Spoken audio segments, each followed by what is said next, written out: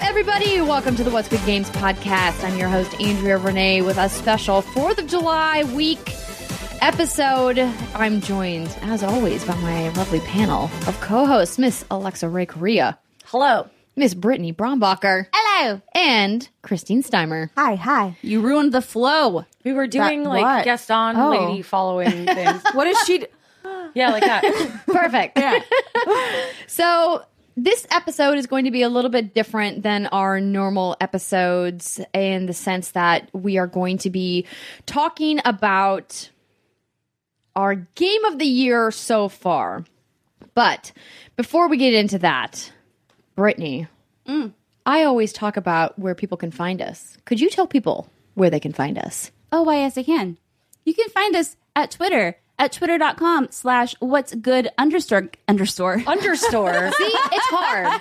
It is. Underscore games. Underscore. You can find us at Facebook at facebook.com/Facebook, youtube.com/what's. Did I say facebook.com/Facebook? Yeah, Why is this so hard? What was in that tequila shot, Andrea? Spoiler alert, you'll never we took know. a tequila shot. And I think Andrea drugged all of us. Facebook.com/whatsgoodgames, youtube.com/whatsgoodgames, Instagram.com/whatsgoodgamesofficial. Perfect. Twitch.tv/whatsgoodgames.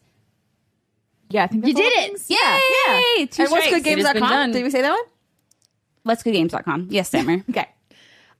Thank you so much for that. Thank you to everybody who supports us on Patreon. If you're part of our community on any or all of those sites, we heart you and appreciate your support. We also appreciate the support of sponsors like TakeThis.org. Did you know, ladies, that 1 in 4 people in America deal with a mental health issue? That's a lot. That's 25%, Steimer. That's a lot. I'm It not very is. good at math, but I it's think much a lot. more than you would probably think. And talking about mental health symptoms is the fastest way to find hope and healing. But the stigma of mental health issues makes a lot of people feel like they have to suffer in silence. That's no bueno. I was We don't like that. just going to say no bueno. We were thinking the same thing. Take This helps by letting people know that it's okay to not be okay. And there's help. TakeThis.org is a resource for you for stories from people like you, for advice from mental health care experts, and tips for how to help people you love who might be struggling. And I think we all have had somebody in our life at some point or another who's had a mental health issue or maybe struggled with some tough stuff. And we want you guys to know that people like Take This are there for you. Take This. It's dangerous to go alone. TakeThis.org. Thank you so much for being a sponsor and supporter of the What's Good Game podcast. So, ladies, we have a very special episode, as I've already mentioned, so we're not going to have our usual segments. Instead, we're going to do one long conversation. It's July, so that means now we're halfway through the year, halfway through the games, and there's been a lot of really fantastic potential Game of the Year contenders so far. So what we're going to do here is not take into consideration anything that's not been released yet. So we're not even going to be like, well, what about that Call of Duty coming later? That's not going to be part of the conversation. So far this year, I think an easy way for us to kind of go through it is if we were to pick our Game of the Year contenders, who would they be? And then maybe we can narrow it down by the end of the discussion as to like what our like 5 Game of the Year contenders so far are. So, Alexa Ray. So, question. Does it have to be a game that you finished? No, of course not. Okay. I was going to say Nier Automata because I finished that game and it's freaking amazing and I think everyone should give it a try. But maybe Brittany might be in a little bit of agreement with me here. I really think the best game I've played so far this year has been Legend of Zelda Breath of the Wild. I just feel like it's so big and there's so much to do and it innovates so much and it's just like the story stuff is like really poignant and the crafting and like the quests are really fun. It's just fun. I'm having the most fun with that game. We definitely knew that Zelda was going to be part of this conversation. Yes. So, Britt, lay it on us. Lay it on you. So, obviously, if you're not watching, I'm wearing a cuckoo necklace and I'm wearing a Skyward Sword tank top. So while I agree that Breath of the Wild is a fantastic game, I have not finished it yet. The one game I have finished that I'm not sure, and on paper, this sounds really weird to say, but Resident Evil 7, in my That's not opinion. weird. No, but as me, the Zelda freak, but then I also love Resident Evil, and Zelda is such a phenomenal game. I haven't quite worked this out in my head, and I'm comparing the two, but I'm kind of torn between Resident Evil 7 and Breath of the Wild right now. Okay. Steimer, do you have a number one pick? For me, so far, it's definitely Horizon Zero Dawn.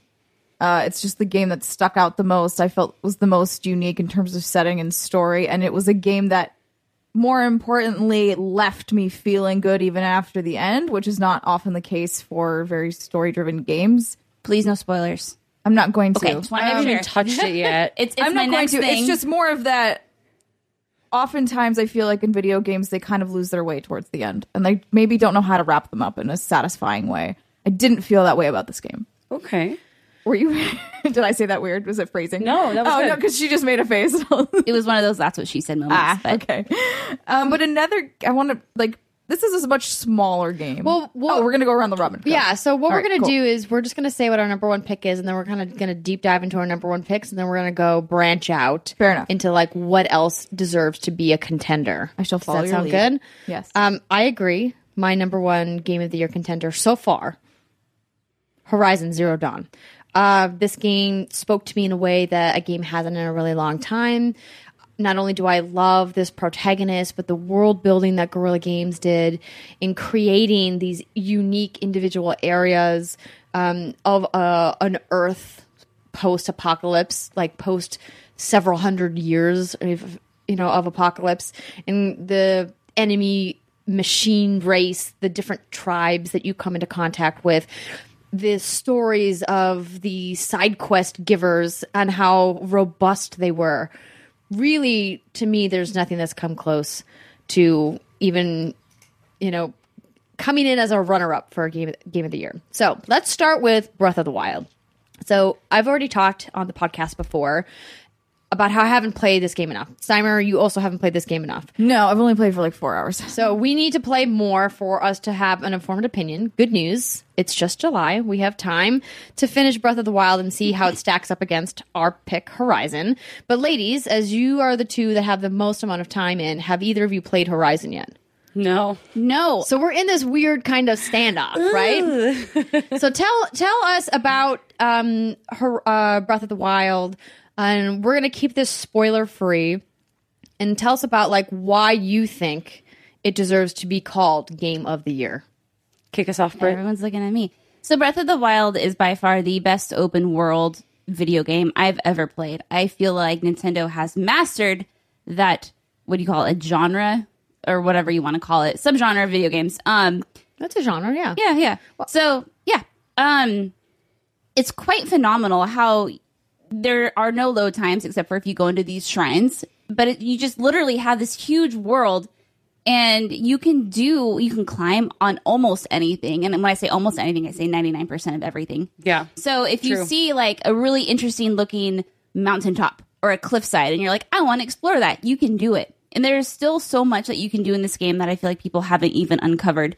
So recently, Andrea and Christine were talking about how, you guys wanted to learn about tips and tricks that you can do in Breath of the Wild. And I was talking to Christine about this last night. And I'm like, part of the beauty of this game is that I feel like Nintendo has thought of everything. Like physics plays such a big role in this. And if you think you can do something, you can probably do it. And it's just very magical in that sense.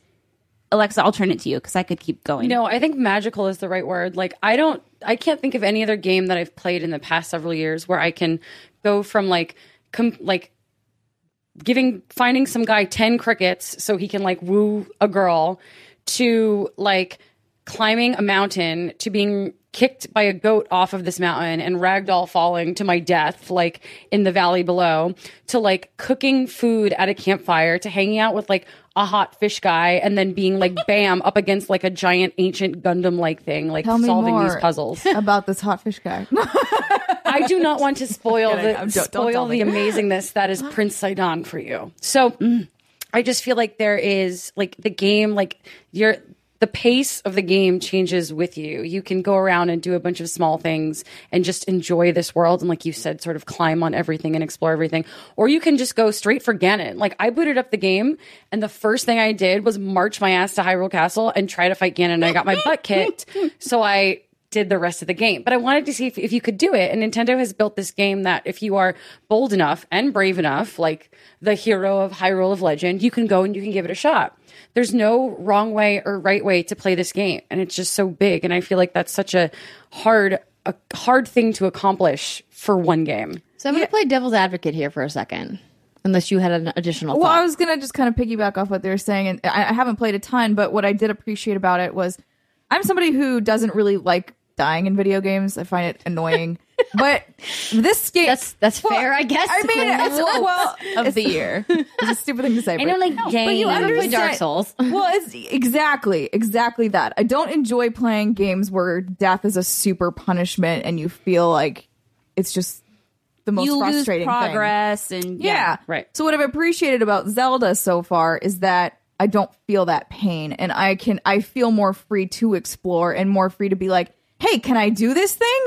Nope. Didn't Bye. have enough stamina, fell off the mountain and died. Right. That's fine because like when I get respawned, it's not 20 hours ago. You know, It's not right that I've played there. it that long, but you know what I mean? Like, Yeah. so it's giving me that freedom to want to explore and to want to try and see what I can do in this game. So I appreciate that. All of like the weird like game-y stuff like autosave and respawn time and loading screens are just so well done. Like when you die, it's like you died, boop, and there you are and you're back because Yep. the game's constantly autosaving and it takes into account, you know, where you are, and those loading screens are so short. I feel like if I die, it's not like oh man, I'm so frustrated, I'm going to put this down. It's like, well, that was funny. I got goat kicked off a mountain. Let's do this again. Yeah. Like it's designed in a way to keep you going, like to encourage that experimentation. Even if you do fail, it makes it a better, more welcoming, like less punishable environment for you to just be like, okay, keep going. It's okay. It didn't work out this time. Maybe it'll work out next time. And I think that kind of encouragement of experimentation is what makes that so appealing. I tried to cross a river 3 times and drown each time. And then But you did it 3 times. And then eventually I was like, maybe I should move upriver. And I did. And I think besides just the amazing gameplay that's in Breath of the Wild, we also have to recognize that personally feel like, and this is weird seeing as I'm wearing a Skyward Sword tank top, that Skyward Sword, did you play that? Yes. I've played all the Zelda games. Okay, I personally was not a fan of that game. Me neither. Okay, good. So it's so funny. Solidarity. Except Girahim was awesome. That's about Yeah. it. But anyway. Right. So the thing with Skyward Sword is it was pretty linear as far as Zelda games go. And I was really unhappy with that. Because I think of Zelda, like the most like monumental Zelda experience I've ever had was Ocarina of Time, because you took A Link to the Past, you translated it perfectly into this 3D world. And it was just a really, again, magical moment. And so with Skyward Sword, I was like, crap, Nintendo, what are you doing? This is super linear. You're reusing environments. This is not Zelda to me. Where's the awe? Where's the wonder? But then they take Breath of the Wild and they completely did a 180 as far as I'm concerned. And it's so, what's the word I'm looking for? It gives me hope that the future of the franchise is going to continue to go in the right direction and not kind of fall back onto this weird Skyward Sword-y mechanic. Right. So, I had said I was going to play devil's advocate. Yes.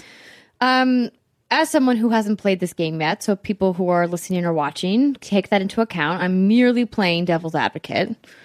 What about this game is different than other games before it that have also done all of the things that you've mentioned? Why is what Zelda does so much better than the predecessors who have kind of laid the groundwork for what Nintendo has created?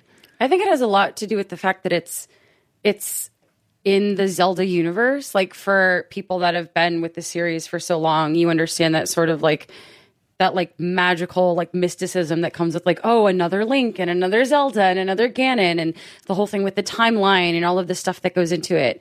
It's having the magic of that world finally be completely open to you is what brings a lot of the charm to it. But what if I never played Zelda? Right. And this is something that is an interesting point, and I feel like it's a very valid point.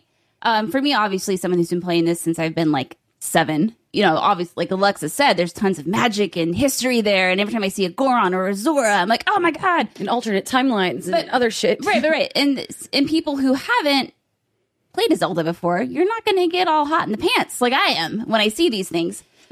And to, and to be, frank, I have a hard time staying immersed in open world games because I find that I get overwhelmed, that there's so much to do and I lose interest very quickly. But Zelda is the first open world game where I'm like, wow, this holds my interest. I'm very into it. But I have asked myself, is it just because it's a Zelda game and I have that tied to the lore? So I don't think I can honestly answer that question. I don't know if it has perfected the open world mechanic far better than any other games because I personally haven't been able to play a lot of open world games like Skyrim, Fallout. I always get overwhelmed and I stop. I do think the execution is very well done in this game. As somebody who's not, obviously, this is the first Zelda I have ever played, so I don't have that attachment to any of these characters really, or even the story or what's going on. I'm like, all right, pig guy is bad, and that's pretty much all I know. And Pig guy. isn't he a pig?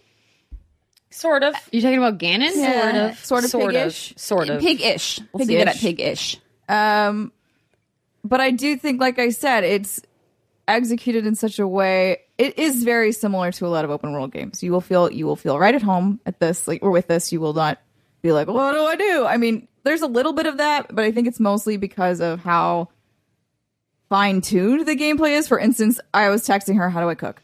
Like, what do I do? How do I make this work? Because the game won't necessarily tell you all of the nuances to it, which is not a bad thing. It's just a choice. But it's I would say more complex than something than, say, Horizon. Yeah. In terms of that level. And I will say, I don't feel like the story in Breath of the Wild is that captivating. I mean, as someone, well, then again, for clarification, I haven't done too much of the story. I've focused, the way I'm playing Breath of the Wild, I'm exploring everything, uncovering everything, and then I'm going to unravel the story as I've explored all of the things. But clearly it hasn't gripped you enough to compel you to play that content first. Exactly. No, that's very true. And I mean, I feel like all Zelda games are pretty story light, and that's just something that comes with the franchise.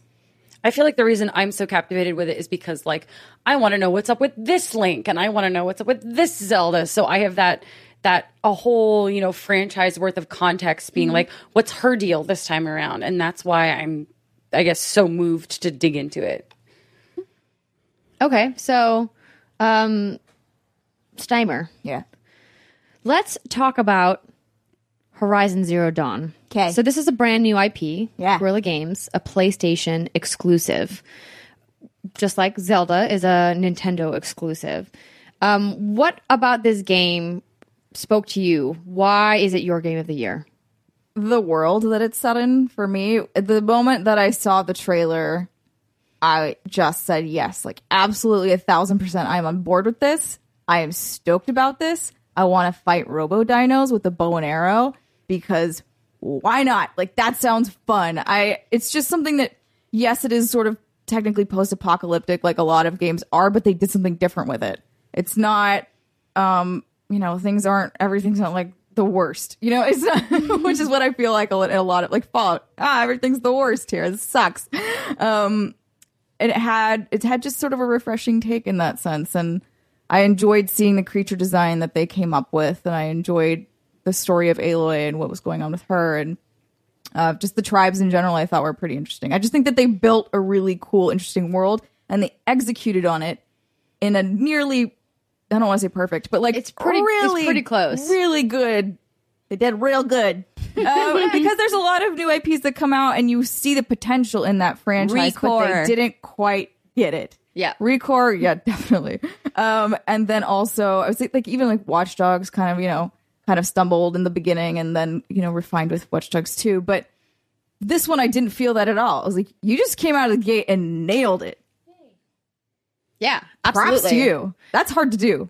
I mean, they have a pretty fantastic pedigree, of course, Guerrilla, but I agree with you. There was something about this game that compelled me to have it be the first game that I actually spent the time to get a platinum trophy on.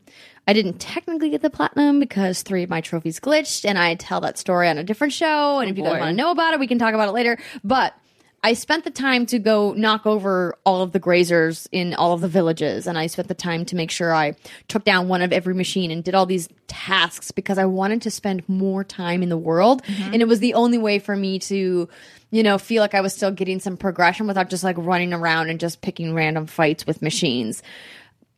One of the things I really loved about this game was the progression felt incredibly balanced.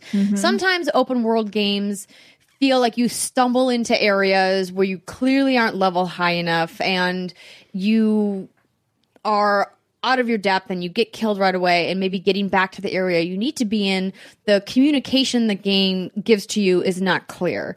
And I don't think Horizon suffered from that at all. I thought it was very clear how they were like very gradually opened up different parts of the world, but they let you, it sounds similarly to Zelda, they let you explore and get to those high level areas kind of at your own pace. If you didn't want to follow the main storylines, you didn't have to. You could just keep walking from one end of the world to the other, very much like Skyrim, and there was nothing to really bar you from doing that except these encounters with enemies that were much higher level than you. But the way the side quests and the main quests wove together and unraveled, it felt really evenly paced in a way that was super refreshing. That I didn't have to think about it. I didn't have to think, well, maybe I should go do this thing or go do this thing. It let me kind of explore and go at my own pace.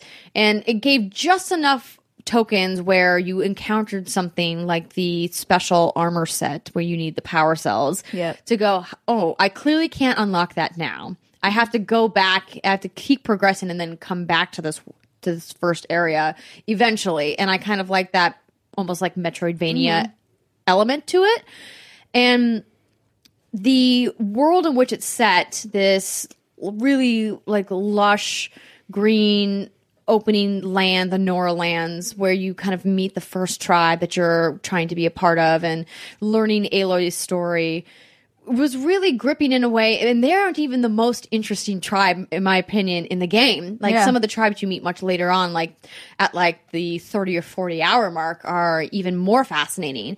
The thing that really stood out for me and why this is a Game of the Year contender is because not only was the main quest line really excellently written and gripping, all of the major side quests didn't feel like throwaways.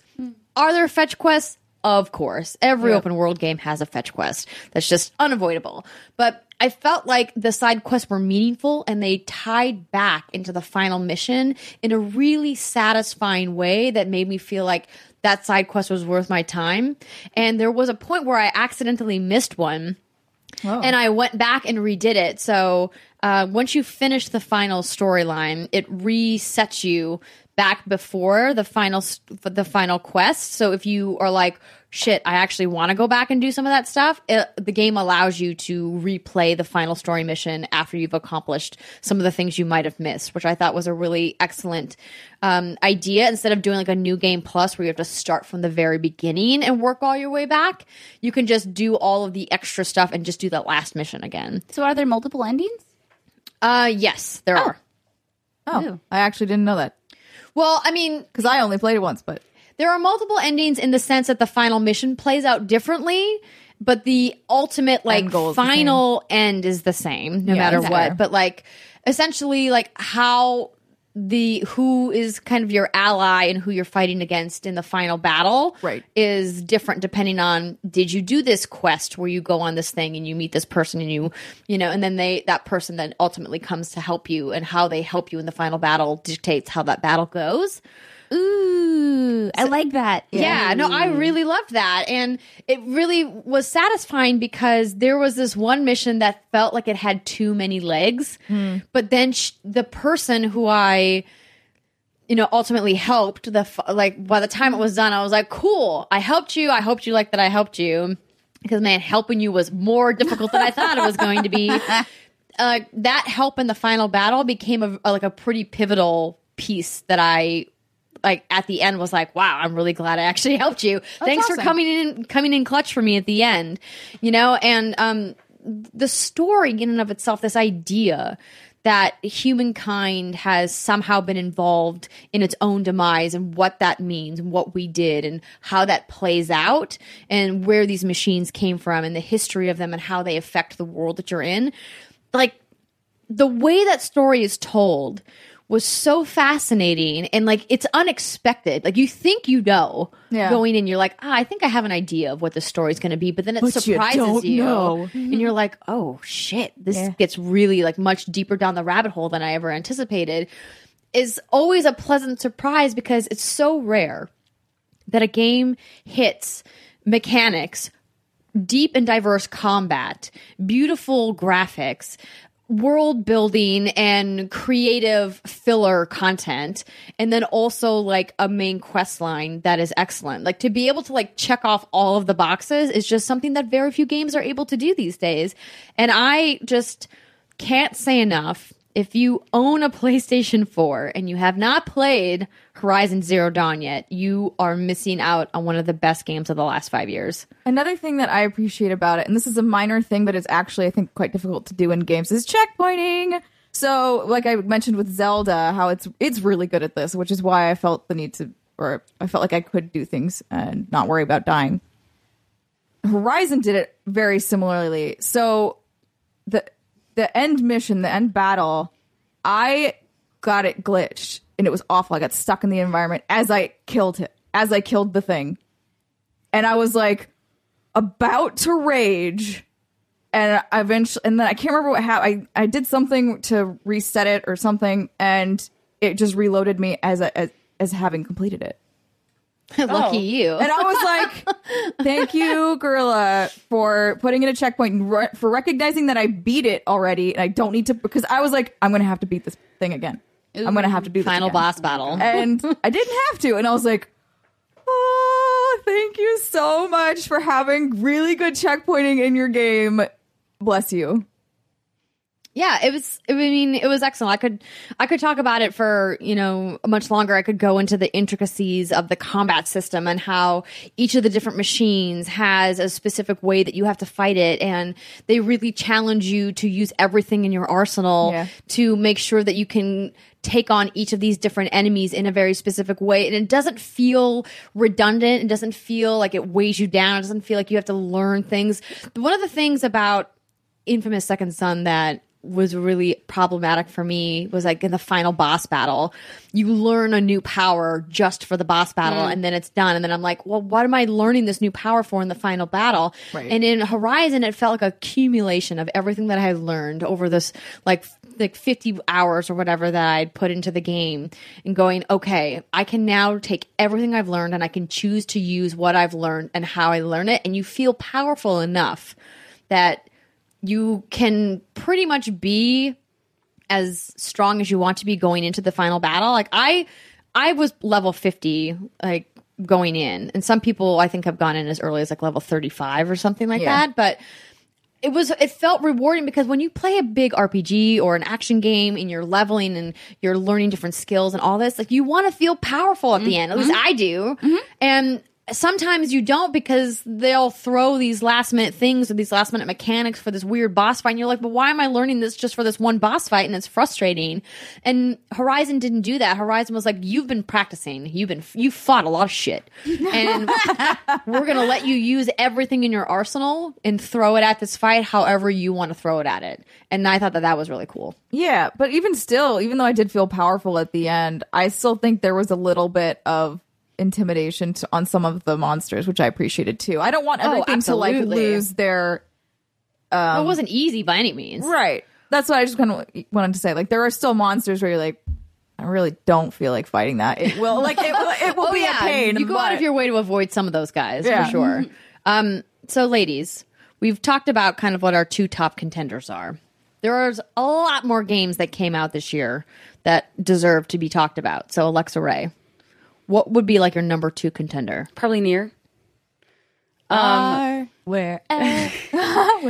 thought so. The original Nier was super weird, and I was hoping that that this sequel game, kind of not really a sequel, it's like set in the same universe, would also be weird, and it was totally weird. But without spoiling it, it's hard for me to explain what the game is without spoiling it. It's about like cyborgs in a near future trying to reclaim Earth. That's like the most reductive way of putting it. But the cyborgs are, cute anime boys and girls, which of course appeals to me. Of course. So are they as cute as Prompto? Yes. No. They're as cute as Prompto. Can anybody And- be as cute as Prompto? To keep snatched. To keep it brief, that game was the way that it did its world building and the way that it kept like the fun factor going. Like in the original Nier, the gameplay would change. 1 minute it would be like a third person over the shoulder you're fighting, and then it would turn into a bullet hell, and then at one point it was like a top down isometric weirdo thing. It just kept changing its gameplay. And while Nier Automata didn't exactly do that with its gameplay, it does go from, maybe you're over the shoulder and you're running to a side scroller while you're fighting along like a bridge or something. And my big thing is if your boss battle doesn't feel like it's super epic, like I don't care. The boss battles really made you feel like you were going up against absolutely impossible odds. Like this thing is too big. I can't handle it. It's too weird. I definitely can't handle it. But that challenge was there. And also it was just a very beautifully done game. And there's 26 endings, 26, 29. That's too Yeah, many. I've heard you have to play it multiple times. You to do, actually you see do, everything. and that's the other thing. I've enjoyed going back into it and really digging into it. For those endings, some you get very early on if you die in a stupid way or something, and it'll be like, this is an ending, and of course you reload it and you're back at that point in the game. But there's ending A, ending B. There's a bunch of different real endings by completing the game proper that you have to go back and complete the game again in order to get it. The first game did that as well. The first game actually had an ending where if you got to that fourth ending, it deletes your save file. What? So it completely wipes your save file of the game. It's like, you've done it. Does it Goodbye. warn you What the about F? that? Nope. It wipes your save file. And then to salt the earth, you can no longer use the same name that you had used for the protagonist like the first time you. I wouldn't even load another save up. Screw you. I'd be very mad. I would be It's super very pissed. It's an artsy choice, I will admit. Artsy? That pissed me off. But it's weird and it's fun and it's colorful and I like the world and I like the characters and I like the challenge that it presents. It sort of hits all those weird buttons for me. So I would probably have to go with Nier. Can you talk to me about the combat? Like, what kind of a game is this? There's you and you have like a little turret that you can use to shoot things, but you are a Third melee person. combatant. Yeah, it's third person. Okay. But you are essentially a melee combatant fighting with a sword, fighting with even bigger swords, going have in, powers? hacking, slashing. Not Just weapons. Not really. You're just sort of beating people up. Can the weapons be upgraded? Do you get better weapons over time? Yes. Okay. So it's like I don't want to call it a hack and slash, but it's basically you with some very big weapons, like fighting your way through large hordes of enemies and then fighting bigger enemies. So would you call this like an action adventure? Yes, Okay. action adventure RPG. Got it. All right. I haven't played Nier yet, but I will have to check it out. Give it a shot. Before the end of the year. I tried Nier before Persona 5 came out because I have a thing where I like to walk on the treadmill and play video games. And I learned very quickly that Nier is not a game to play while you are walking. No, you have on a to treadmill. like pay attention to it. I fell off a lot. So The game or the treadmill? treadmill. Well, both, technically. So my, and again, just to be completely honest, I'm not sure what's number one, what's number two, Breath of the Wild or Resident Evil 7. So I've been playing Resident Evil since I was 8, which I cannot recommend. Yeah. That explains a lot. You're like the kids in our Friday the 13th lobby. No, Resident Evil 2 was my first. So Resident Evil 2, this is a story for probably another time, but Resident Evil 2 in a nutshell was my first Resident Evil game. I was 8 years old. I was with my friend Tucker at the time. And Tucker, that's when Hollywood Videos existed, where you could rent the video games. And my friend Tucker said, hey, we should, go rent this really cool game called Resident Evil. My dad's like, okay. Was Tucker also 8? Yeah. It was probably pre-ESRB, huh? I don't know. I don't know. When did the SRB start? I think late 80s, early 90s. I can look this up. Okay, so no, this would have been in 1998. Okay, so that was definitely in effect then. Yeah. And it completely wrecked me, but I was so entranced by the zombie part of it. I had nightmares for probably a couple months after that, and it took until I was 16 to play that series again. But it always was in the back of my mind. So anyway, Resident Evil 0 through Code Veronica, which takes place after 3, is very survival horror based. And as we all know, Resident Evil 5, Resident Evil 6 were just kind of... Resident Evil 4 was great. Resident Evil 5, Resident Evil 6, Capcom really wasn't sure what they wanted to do with the franchise. At least that's how it came across. Resident Evil 6 was good in the sense that Leon's campaign was very true to its roots, survival horror-y. Have you played any of the Resident Evils? Yes. Alexa? I played everything but 6. Okay. So I love the Resident Evil lore. I'm very into it. It's very deep. It is. It's really deep. I don't Deep think and dank. Deep Spawned and a bunch dank. of movies. Spawned a bunch of movies. Okay, we won't go into that. So anyway, with Resident Evil 7, there was a lot on the line here because Capcom had said, we have heard the fan feedback. We know what you guys want. You want more survival horror, but obviously Capcom has to evolve the survival horror Resident Evil that once was. It can no longer be this over-the-shoulder, tanky, stop, shoot mechanic.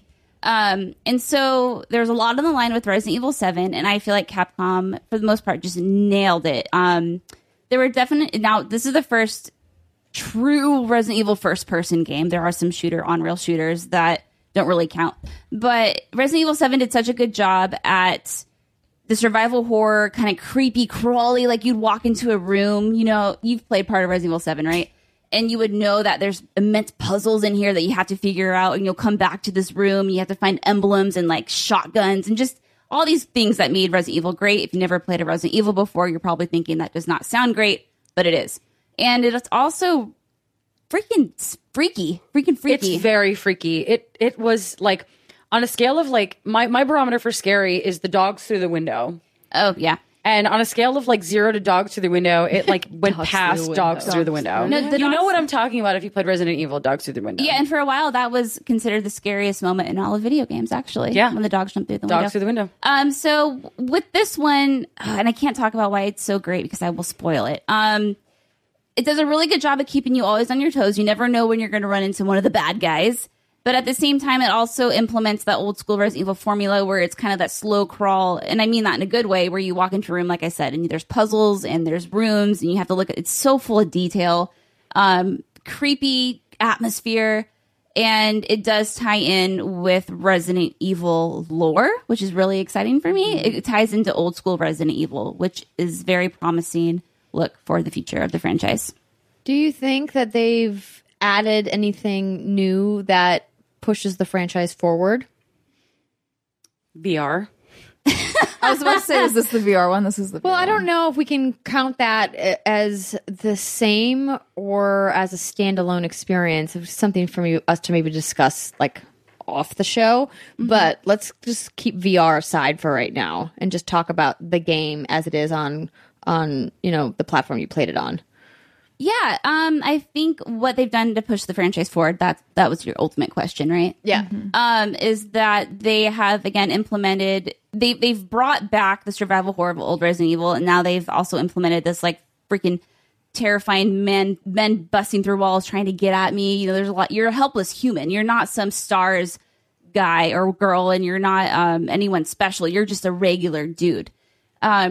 And I feel like that sense of horror isn't something we've really had because you're holding a gun. You're I don't think this guy's ever held a gun before, but we're going to see what happens. And the storytelling is the best I've seen in any Resident Evil, just because obviously now the technology we have and how beautiful the game is. I think this is a really good pathway to future Resident Evils being even better. If that makes sense. It's a great next step. And I think the series can only really go up from here, assuming Capcom listens to fan feedback and all that good stuff. Well, I think clearly they did, right? I mean, it kind of, I don't want to say lost its way, but they changed the formula to appeal to a different type of fan, right? They went more action oriented to appeal to people who wanted something that was a little bit more action heavy, more fast paced. And in doing so, they alienated some of the original fans from the more survival horror. And it sounds like they've really tried to mesh these two styles together in a way that it brings both of the audiences back to the franchise. And would you say that they succeeded? Yeah, absolutely. Yeah, 100%. That's why it's so great. And that's why I have so much hope. It's because they listened and they did it. Bravo, Capcom. Love you. And so that's why it's definitely right up there with Breath of the Wild for me. It's a series I hold very near and dear to my heart. Unfortunately, I've been playing it as long as Zelda, which isn't good because I shouldn't be playing Resident Evil games at the age of 8, nor should anyone else. Tucker. But I was just so kind of with Zelda, how Skyward Sword was kind of weird. Resident Evil 5 and 6, they were, not bad titles, but just not great Resident Evil titles. So it was kind of like, okay, what are you going to bring? Are you going to do it right? And they did. So it's a big deal for me. Steimer, who is your runner-up? The game that you started to talk about, and I was like, wait for it. Wait, it's not time yet, young Padawan. It's called Thimbleweed Park. Have any of you heard of it? I have heard of it, not played it. Yes, no? Yeah, I've heard of it. Okay. I haven't play it. So Thimbleweed Park is made by Ron Gilbert's new team. I think they're in Seattle now. Ron Gilbert, one of the people who helped create Monkey Island, and he made Maniac Mansion as well. So OG adventure games back when people made those. So what I love about this game is that it's very traditional. It is an old school style adventure game, right down to the art style and the mechanics and everything. Not only that, the story was really fun to unravel. So basically the game starts, and this is not a spoiler because it's in screenshots and everything. There's a dead body, and you have to, there's 2 FBI agents. There's, I won't say the other, but basically you control different characters throughout the whole game, and you have different inventories for them, and sometimes you have to like swap things back and forth, and it was just really well done. I had a lot of fun with it. There's some really funny characters. There's a clown that is bleeped like every 2 seconds, and he's amazing. And it just felt good to have that style game again and have it. It hit the spot, man. It really did. It was good. Good. I don't think any of you really care about adventure games, but No, I mean, okay, not no, we don't care. I think you know what I mean. I think I do. For me, when I look at what's a game of the year, in order for something from the adventure genre to make it into a contention against an open world game, an action adventure, a puzzle platformer, it really has to have a compelling narrative, something that's really touched me in an emotional way, or it's been really gripping in an action or suspense kind of way, like a Walking Dead season 1, or it needs to have, or I should say, shouldn't say, or should say, and it needs to have a really incredible art direction, art style, sound design, and technically it needs to be pretty flawless because the gameplay is so basic. Would you say that this game checks some of those boxes? Yeah, absolutely. What I appreciate too about it is like every character's got a little something like they're kind of hiding, and you unravel that as the story goes, which I like too. Like not everybody is what they seem, and also, yes, it's basic gameplay, but it's really hard to design puzzles that make sense. And part of the quirk, I guess, of adventure games is that some of them kind of don't. I wouldn't say there was a huge problem in this one. There were a few times when I got stuck, but I also was playing it on Twitch, so like people would be like, "Yo, hit me up." What's But even if I hadn't played, I would have just come back to it at a later date and gotten it. Like it's just kind of sometimes one of those things you need to step away from and then come back and you'll get it. But I just really, really liked the world. I liked the characters a lot. I was just sort of charmed by it. I think it's not that long, like 6 hours. Yeah, and I think it's also important to remember that every person's game of the year is relative to what makes them happy and makes them click. Like, so that would never be one of my game of the years, but that's okay. Totally can be yours. Yeah, yeah. So this is tough for me because there are several big games that I haven't gotten to spend enough time with yet. And then the kind of 2 games that are vying for like my runner-up right now are Mario Kart 8 Deluxe on Switch and What Remains of Edith Finch.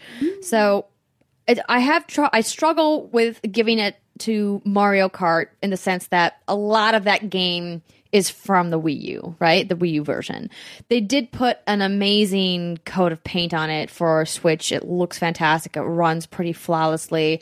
It's that classic gameplay we love. It has a lot of, diversity in as far as characters, courses, kart customization, things that you really look for in a fun karting game. But it's hard for me to be like, yeah, game of the year, because so much of that game has been playable before. But I want to give it a nod for an excellent job well done, a fantastic piece of software. What I like about What Remains of Edith Finch is it really gave me a unique set of gameplay experiences that I've never had before. And something that's unique and different and brand new always catches my eye. So for people who don't know, Giant Sparrow created this game. These are the people who made the Unfinished Swan. If you guys never played that, also another really piece of innovative game making. And we talked about this on the show just a couple weeks ago, but something about this game really struck me in an emotional way. And a lot of that has to do with these really deep and sometimes dark topics that they discuss. And I'm really looking forward to playing Life is Strange Before the Storm when it comes out, and anticipating that this will also potentially be a contender if it's anything like the original Life is Strange. And looking at, Edith Finch as something that is a really unique piece of game making, of storytelling. And they did it in a very interesting way that I have never seen before. And not only that, but the art style of it all was really well done. And each of the different gameplay elements is a unique art style in and of itself. Like certain family members' stories that you come across look dramatically different than the next one. It wasn't just a different story in the same art setting. It was a whole new art setting completely tailored to the story that they were trying to tell. And I can't recall off the top of my head an experience that did something this innovative. And it really struck me in a way that some of these big AAA games just haven't. And not to say that, games like For Honor or Prey or Ghost Recon are bad games, because they certainly are not. But they're formulaic in a way that's comforting on some levels, but also not innovative. They're trying to reach a much wider audience. And I love that we're coming into an era of video games where we can start talking about video games as art in a very real way. Obviously, this has been an artistic medium since its inception, back at the creation of video games. I think none of us are here to deny that video games are art, but very few games really feel like they're a piece of art versus mechanics with art wrapped around it. Does that make sense? Yeah. And just to speak on those innovative moments you're talking about, we've all played a lot of games in our time.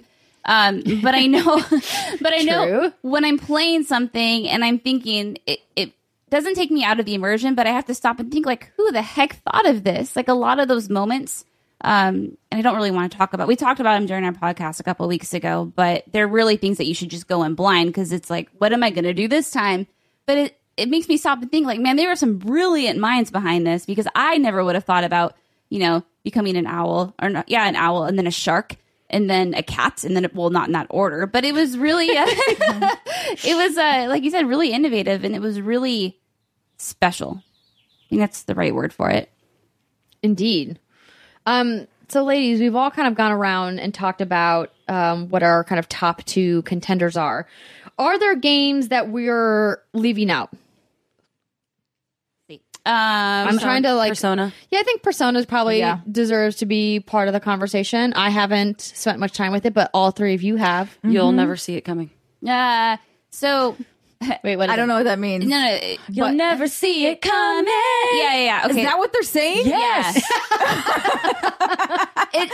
I never pay attention to the words. I just love the music. God. It's the generic battle music. So Persona has always had amazing music. Well, oh my God. Yeah. I didn't know that's what they were saying. And so, there's always some fancy lady singing in the background, and then that's what you hear for the 90 out of 100 hours that I can't believe I wasted that joke on you. I know. Oh, come on. You didn't waste it on Steimer. It's good. Oh, salty Steimer. Everybody listening, We're gonna got have the a joke. sing-along. Everyone listen. Everybody So, watching got the joke. Persona 5, I feel like, will be a contender for a lot. Also, Absolutely. I thought it was interesting that none of us mentioned Mass Effect Andromeda. That's probably a discussion for another time, but there were a lot of people who really, really, really, really loved that game a lot. So I'm sure we'll see a lot of that. Yeah, it's one of those things where I did enjoy the game, exactly. but I wouldn't put it in my Game of the Year top. I'm not sure. Well, it'll depend on how the rest of the There year were goes. too many problems with that game for it to be considered Game of the Year. And that pains me to say, as Absolutely. somebody who has Jennifer Hale's autograph on the original lithograph of FemShep that got used for the marketing materials in Mass Effect 3 behind me with my miniature Normandy. Okay, so like I love Mass Effect, it's like all of us do, right? Yeah. And a lot of people listening and watching also love Mass Effect. The team just kind of missed on this one, and that's okay. I still thought it was a good game, and I will play it again in due time. But it was not Game of the Year material, and they know that. Agreed. There was some definite missteps in that game, which we will not go over again here. But there is a game that I think is maybe a wild card that none of us are thinking because we haven't spent time with it. Would you maybe put up PlayerUnknown Battlegrounds in that? It's been a phenomenon in sales. They're at over $100 million. It kind of came out of nowhere. It's this really community-based experience. A lot of people are streaming it and doing Let's Plays. Do you think a game like that, that's maybe a little bit more basic in its graphics and its mechanics, in its story, does a game like that deserve to have a place? Sure. I mean, why not? Like I said earlier, I think it's all relative. You know, what makes you happy, what makes you tick. I think it's success, and I have not played this game, just fair warning, but I see it everywhere. Everyone's talking about it. It's obviously making some leaps and bounds and strides, and it's breaking records. I'm pretty sure it's broken some records of some things. So I feel like that right there is enough to definitely make it a contender. Yeah, I don't think Game of the Year needs to be a game that looks particularly stylish or anything. It's always down to the gameplay and how much fun you're having. Again, I also have not played this game, but I kind of know what it's about. It's basically Hunger Games, but in a video game. And I'm not somebody who's super competitive, so to me, that's not a style of game that I usually enjoy. That being said, like if we wanted to all hop in and give it a shot, I would. I'm not opposed to it. We definitely need to give it a shot. Yeah. The people have asked us to give it a shot. So we will definitely deliver, but the timing of that is still TBD. Yeah. Okay, well, I think this is a great discussion. I think we have a lot of fantastic games that are vying for contention. Obviously, we have many more months to go before the end of the year and some fantastic contenders yet to come. One of the games I'm looking forward to is Wolfenstein 2. Is there anything coming up that you ladies are like, Shadow? I have a list. Shadow of War. Shadow of War looks also I called it wonderful. Mordor again. Whoops. Sorry. Mario Rabbids, Super Mario Odyssey, Divinity, Original Sin 2, Assassin's Creed, South Park, Fractured Butthole. South Park. I mean, I literally have a list in front of me of I games know, that's I'm why looking. I was peeking. So I'm really excited to have this conversation again at the end of the year and see where we stand with all of these amazing titles. I think it's going to be a battle of the Nintendo games, Zelda versus Mario. No. Mario will be fantastic, but No Zelda. Okay. I mean, I can't say that definitively because I haven't. Possess things. You can't possess things in Zelda, so it's like You can with your shirt off. you're also unprotected and take more damage with your shirt off. It doesn't matter. I played most of the beginning few hours. I wouldn't put a shirt on him because I was like, no, I'm walking around like this. I've heard that this is a thirsty game. I'm going to have a thirsty Link. Zelda Breath of the Wild is indeed probably one of the more thirsty games I have played. So there's the part where you go to the lady and she kind of tells you what's happened, like the old lady, and Impa. Yes. So I went up there with a hood but no shirt, and I talked to like the girl who's outside. Paya? Yeah, and she was like, "Oh, Master Link, please put a shirt on," basically. Yeah, and I was like, "No." Amazing. All right. Well, folks, if you're listening, if you're watching, if you have thoughts that you'd like to weigh in on this Game of the Year so far discussion, please reach out to us. You can tweet to us. You can leave us a Patreon comment at patreon.com/what'sgoodgames. You can leave a comment on the YouTube video. You can Instagram us. You can go to our website at what'sgoodgames.com. Pretty much we're everywhere is what I'm trying to say. We are. Thank you again to all of our Patreon supporters. Thank you so much for being part of our community and doing great things. We'll be back. We have to quickly mention that the thank yous are not happening this episode because we are pre-recording this. Yes. I probably should have said that at the beginning. Hello like I was from the supposed past. To. We'll put out messages and let you guys know, but if you are a Turbo patron or above and you're like, hey, where was my shout out? It's because we had to pre-record this episode because of the 4th of July holiday that's happening this week. So don't worry. Your names will be read in next week's episode. Thanks, your name. We appreciate you. Exactly. Take that for now. Steimer, if people want to find out what you're up to, where can they find you? Mostly on the internet as at whatever the website is /Steimer, except for Instagram where I am K Steimer. Same at Blonde Ned. You can just Google me. Just Google her, ARC. At Alexa Racy, Twitter. But seriously, Google me. You can find me on Twitter at Andrea Renee, and then on Twitter that links to what I'm doing pretty much everywhere else. You can also find me weekly on Kind of Funny Games Daily, and we look forward to having more discussions. End of the year, game of the year discussions are going to be interesting indeed. Woo! Mm-hmm. Until then, deep dig into that pile of shame. Play some games. Bye, everybody.